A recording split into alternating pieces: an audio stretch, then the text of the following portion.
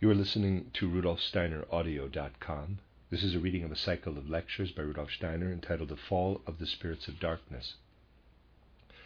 This is Lecture 5, entitled Changes in Humanity's Spiritual Makeup, given in Dornach on the 7th of October 1917. The spiritual constitution is such today that we are getting to know grave and significant truths and insights, as you have seen.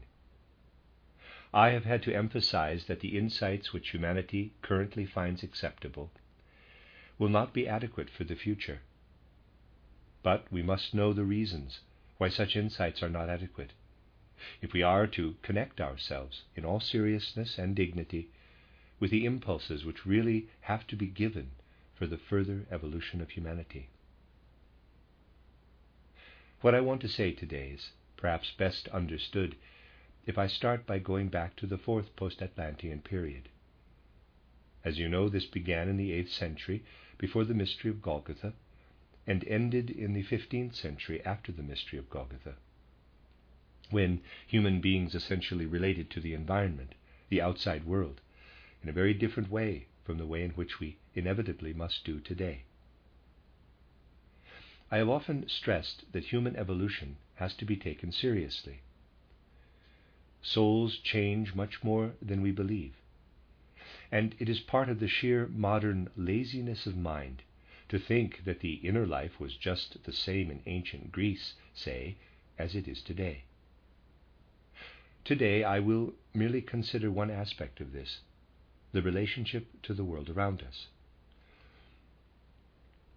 Lazy thinkers will say, the Greeks and the Romans perceived the world around them, and we, too, perceive the world around us. There is no appreciable difference. Oh, but there is an appreciable difference. It is actually true to say that today, at the beginning of the 5th post-Atlantean period, people perceive the world around them, insofar as it is perceptible to the senses, in quite a different way from the ancient Greeks, for example. The Greeks also saw colors and heard sounds, but they still saw spiritual entities through the colors. They did not merely think spiritual entities, for these made themselves known to them through the colors. In my book titled Riddles of the Soul, I attempted to make this peculiarity of the Greeks into a thread running through the whole book. Modern people think thoughts. The Greeks did not think thoughts in the same degree. They saw the thoughts which came to them out of the world they perceived around them. Instead of merely being blue or red, the blue and the red in the world around them told them the thoughts which they would then think. This created an intimate relationship to the world.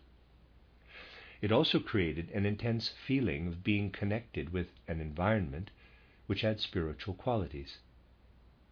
The nature of the human constitution was totally different in the 4th post-Atlantean period, and perceptions were therefore different. In the evolution of the present Earth, distinction must be made between major epochs, a general description of which is given in title Occult Science. First and Second Age, Lemurian Age, Atlantean Age, our own post-Atlantean Age, and two which are to follow. We may say that during the Atlantean Age, both the Earth and humanity had reached their midpoint. Up to then, everything was growth and development. In some respect, this has not been the case since the Atlantean Age. It certainly is no longer the case where the Earth is concerned. When we walk on the soil today, I have mentioned this on a number of occasions, we are walking on something which is crumbling away. It is no longer something that is growing, as it was in early times. Before and until the middle of the Atlantean Age, the Earth was much more of a growing, sprouting organism. It then started to develop cracks and fissures, we might say, and it was only then that the rocks of today, with their cracks and fissures, developed. This is something known not only in anthroposophy today. You find an excellent description of the breaking up, shattering of our present-day Earth in Edward Seuss's outstanding scientific work titled The Face of the Earth. It might be Edward Seuss, I'm not sure if that's a German word, end of aside. Using broad brushstrokes, he presents the outer conformation of the Earth today, its face as it were, by outlining the properties of minerals, rocks, and the different formations to be found both on and in the Earth, as well as the properties of organic life forms in the realm of the Earth. Basing himself entirely on scientific facts, Seuss comes to the conclusion that the Earth is decaying and crumbling away. This, however, is also true for all physical creatures which inhabit the Earth. They are on the downward curve of evolution, and have been so, essentially, from the middle of the Atlantean Age. Evolution does, however, go in waves, and it is possible to say that the fourth post-Atlantean period, the Greek and Roman civilization, was a kind of recapitulation of what existed in the Atlantean Age. Up until the time of ancient Greece, therefore, it was not so clearly evident that humanity was on the downward curve of evolution. It was a feature of ancient Greece that the inner life was still in complete harmony with physical development. I have spoken of this before. That harmony was, of course, greatest in the middle of the Atlantean Age, but it was recapitulated in ancient Greece. The total human constitution of the ancient Greeks has been discussed on a number of occasions, especially in our characterization of Greek art, which we know to have come from quite different impulses than the art of later periods. The Greeks still had an inner feeling for the etheric in the human form. They did not need the models we need today, because they felt the form inside themselves.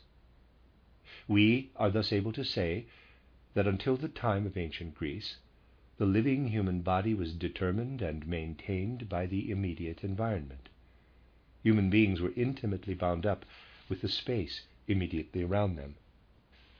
This changed with the beginning of the fifth post-Atlantean Age. Strange as it may seem to you, it is nevertheless true to say, we really are no longer in this world to take care of our own organization. We do still incarnate, but no longer in order to take care of our own organization. This organization evolved until the middle of the Atlantean Age, or until ancient Greek times. Then, human bodies were as perfect as they can be during time spent on Earth. It will not be until the Jupiter epoch that humanity achieves a higher level of physical perfection.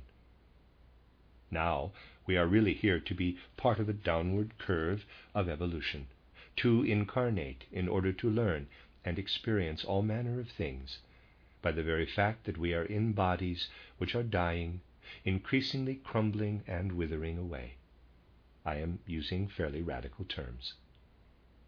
The fact is, however, that anything we inwardly develop and inwardly are will no longer become part of the outer physical body to the same extent as it did in the past. The consequence of this will be all kinds of changes in development. In March this year, a very important person died in Zurich, Franz Brentano. You will find a memoir in my book titled Riddles of the Soul, which is due to appear shortly. The book will have 3 parts and an appendix. In the first part, I am discussing the relationship between anthropology and anthroposophy. In the second part, I am showing the attitude of modern scholars, in quotes, to anthroposophy, giving Dessoir as an example. And in the third part, I intend to show how Franz Brentano, a man with a fine mind, was held in thrall by modern science, but nevertheless came as close as anyone can get to anthroposophy with his psychology. The appendix will give brief outlines of aspects which in the present situation can only be touched on, though they might well provide the subject matter for several volumes. I have made it into a number of short chapters in the new book because the times are getting more and more difficult today, and the situation does not permit a more extensive treatment. with some of the things which are written in this manner for the present time, one does have the feeling that one is in a way writing something of a testament. Those who are inwardly conscious of the whole weight of present events will no doubt know what I mean. One of the many things Franz Brentano's sensitive mind has produced is a treatise on genius.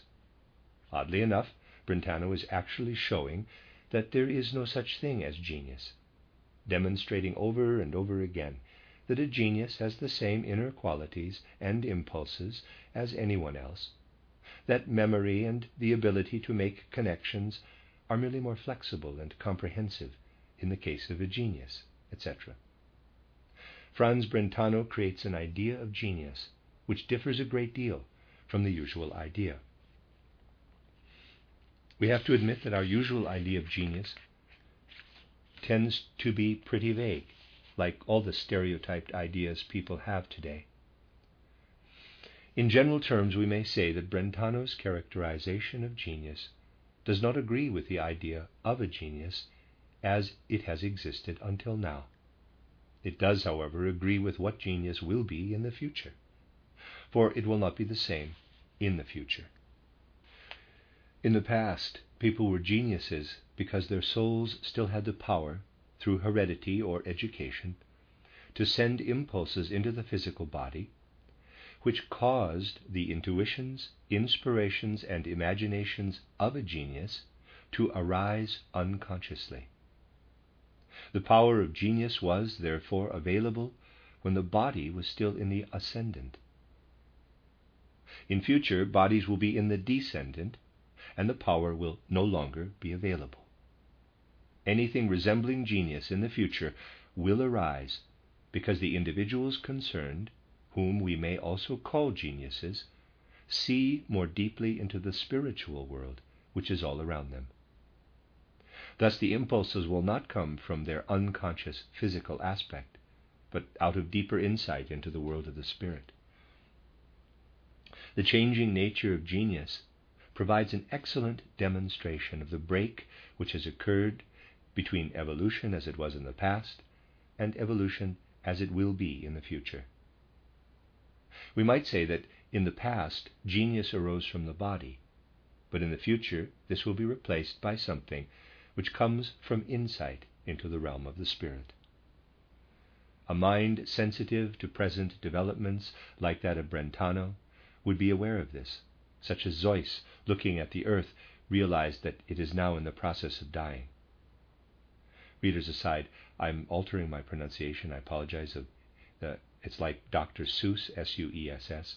I'm not sure how that is in the German. I'm thinking Zeus, but it might be English or something. End of aside. What lies behind it all? The fact that human beings now relate to their environment in a different way. The space around us no longer speaks to us in the way it did when human bodies were fresh, as it were. The world around us is one of space, but it no longer yields up the spiritual element. Colors no longer speak to us as elements filled with spirit. Sounds no longer reveal the spirit that is in them. They have become substantial. And human nature has become more inward. It is strange to say, is it not, that the superficial human beings of the present time really and truly have become more inward. On the other hand, human beings of today may be said to be superficial, because in their present incarnation their inner constitution is such that they simply cannot reach their own inner being. They do not become aware of their inner nature. They do not gain the power to know themselves. They do not discover what they really are. Someone who sees the world with the eye of the Spirit, EYE, sees many people today who simply are not themselves. Bodies are walking around, and the soul is not entirely inside them. Why? Because it is no longer the soul's task to enter fully into the body, which is beginning to crumble away. Instead, the soul's task is to prepare for what will happen on Jupiter. Our souls are even now making preparations for the future. This is the situation we must penetrate with a perceptive mind.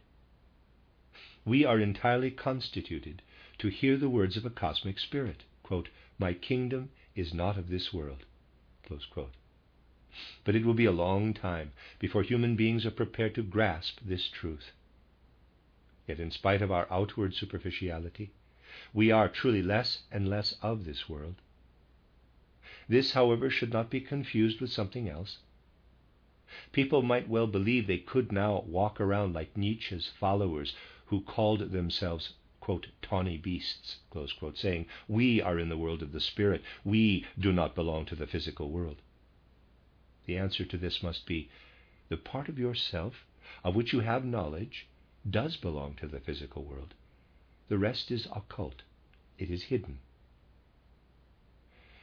Nevertheless, we have the task of using all our powers of insight and all our inner strength to become aware of the essential element in us which can no longer give itself completely to the body, nor penetrate the whole body.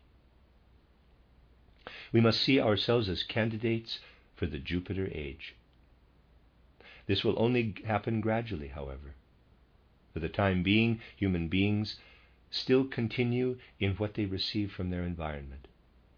It means that they continue in something which is below them. With every incarnation, we withdraw more and more from the body, so that to some extent we are hovering above it. If this were not the case, and people had to depend entirely on being like the ancient Greeks, the prospects for the further development of humanity would be dire indeed. Strange as it may seem, conscientious occult research aiming to penetrate the laws of evolution reveals a truth which may well cause dismay at first sight. It shows that in a time not all that far ahead, possibly as early as the 7th millennium, all women will be infertile on earth. The withering and crumbling of human bodies will go so far that this will happen. Just think, if the relationships that can only come into their own between the inner life and the physical body were to continue unchanged, people would no longer find anything to do on earth. The fact is that women will no longer be able to have children, even before the earth has gone through all its stages. Human beings, therefore, have to find a different way of relating to earthly existence. The final stages of earth evolution will make it necessary for them to do without physical bodies and yet be present on earth. Existence holds more mysteries than people would like to think when they base themselves on the primitive ideas of modern science. There was an instinctive feeling for this in the twilight of the 4th and the dawn of the 5th post-Atlantean age. Things were said then which relate to developments in our own age. They could not be understood, however, and people often did not even properly understand human nature. Think of the seemingly brutal teaching of St. Augustine, for example, and also of Calvin, that some people were destined to be blessed, others to be condemned, some to be good, therefore, and others evil. Such was the doctrine. It seems brutal. And yet, seen in the right light, such doctrines do not seem entirely wrong. Many things which seem wrong are also to some extent relatively right. Knowledge of human nature at the time of St. Augustine, and in the centuries which followed, did not actually relate to the human mind and spirit. As you know, the human spirit was decreed to be non-existent at the Council of Constantinople, but to the human being who walks the earth. Let me try and put as clearly as I can what this is really about. You may meet one person and then another, and in St. Augustine's terms, we might say, this one is destined for good and that one for evil. But only the outer physical body, not the individual personality. The latter was not even discussed in Augustine's day. If you have a number of people, you may say, but it only has come to have meaning in more recent times, and it would have been meaningless at the time of the ancient Greeks. These are human souls. They do, of course, fashion their own destinies. No impulses come to them from predestination, but they dwell in bodies destined for good or evil. As Earth evolution progresses, human beings will be less and less able to develop their souls parallel to their bodies. Why, then, should it not be possible for an individual to incarnate in a body, the whole constitution of which destines it for evil? The individual can still be good inside such a body, for the connection with the physical has become less close. This, then, is another awkward truth, but a truth which we must make our own. In short, human beings are becoming more and more inward, and we must seriously come to realize that during the final epochs of Earth evolution, they will withdraw from the outer physical body. It will, however, need the brutal reality of the facts to get human beings to accept these things, and this can only be gradually, as I have said on a number of occasions. The facts will force them to know these things. Looking at the way people appear on the outside today, we get one image. Looking at the way they do not immediately appear on the outside, we get another image. Today, the two images are no longer in complete agreement, and they will agree less and less as time goes on. It is really necessary for people today not to rely entirely on outer appearances if they want to form an idea. They have to base their ideas on the things which influence human beings out of the spirit. In the future, ideas like these will be particularly vital in everything connected with politics, the social sciences, and so on, and especially also the sphere of education. Ideas coming from the natural and not from the spiritual world can no longer adequately meet human needs. Hence the inadequate political and social theories we have today. People want to base their judgment only on their physical environment.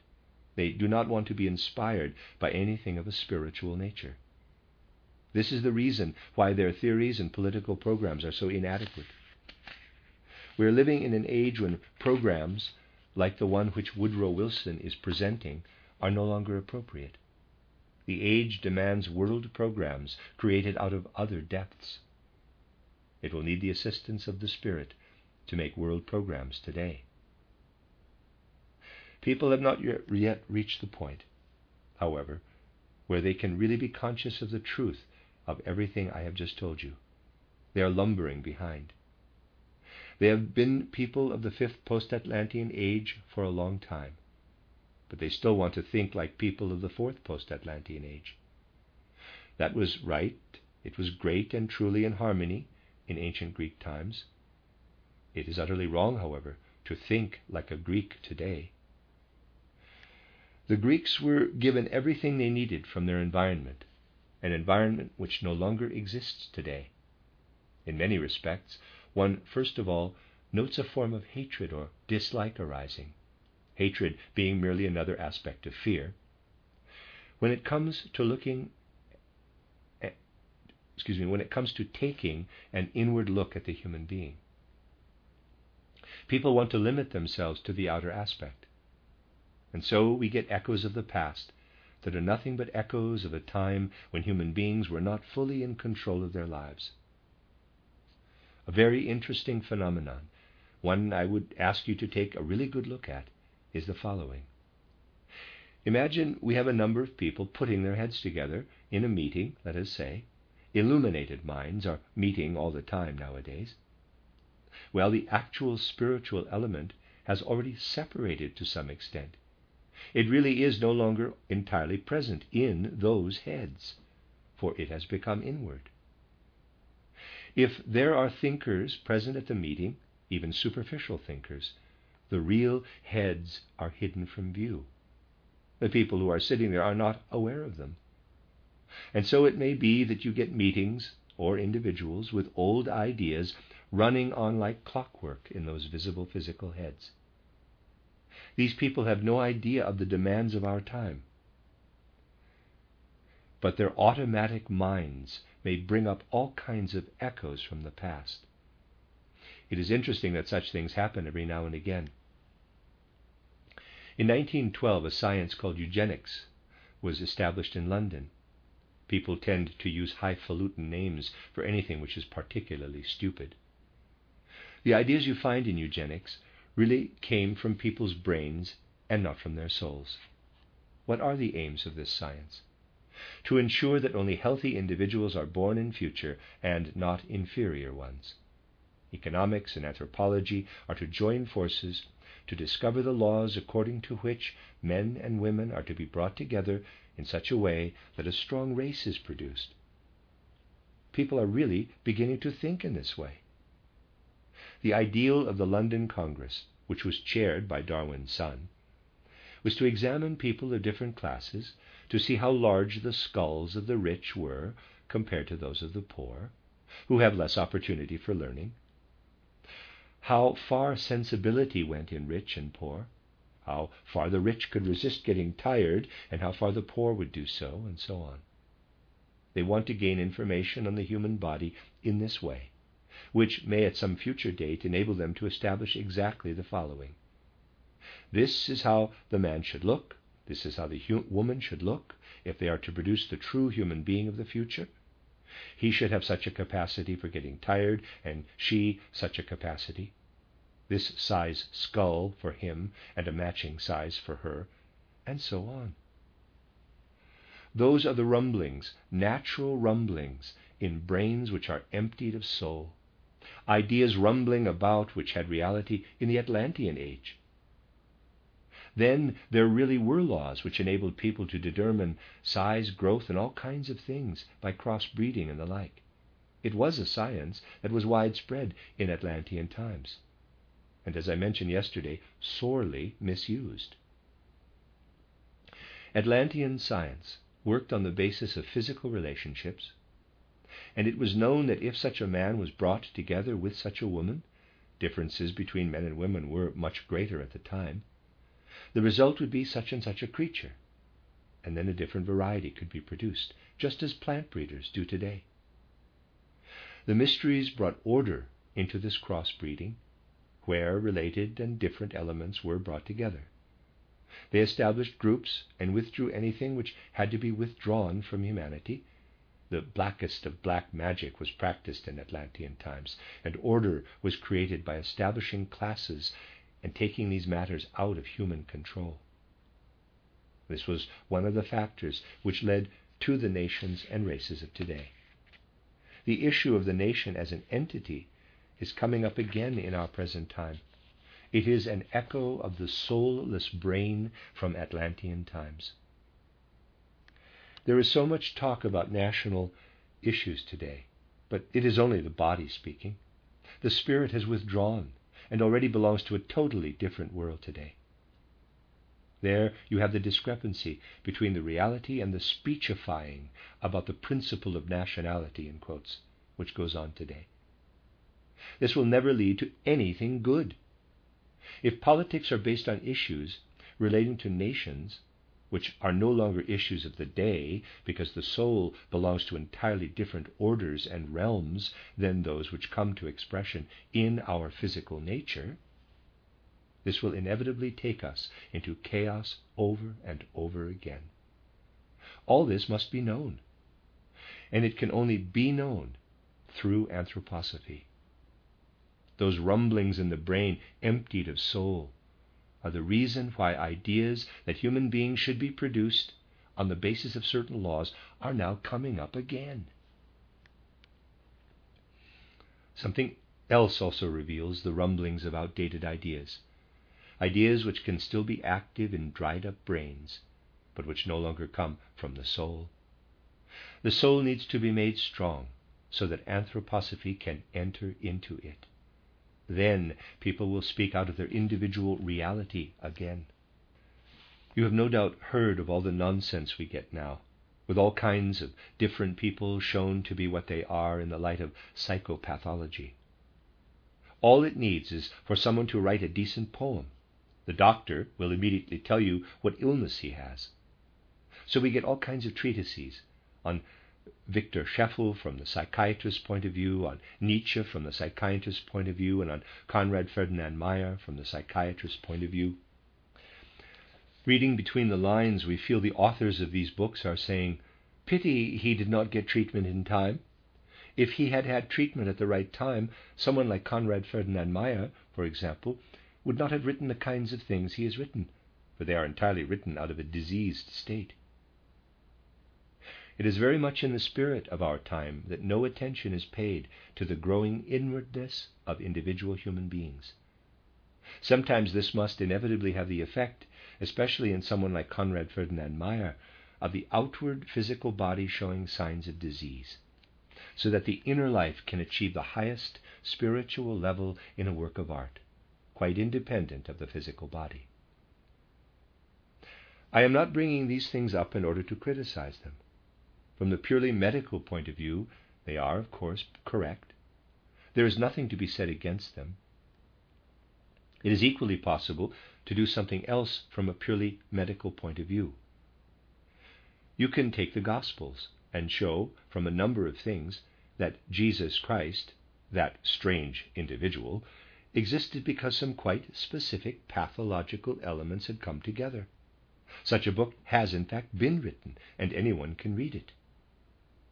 Another book shows that everything which came from the individual called Jesus could only have come from this individual because he was suffering from a particular disease. We must penetrate all these things with our understanding if we are to enter into present developments. I especially want to discuss the education issue in this context, to show you that today growing children cannot be considered in a way which focuses only on things which come to outward expression.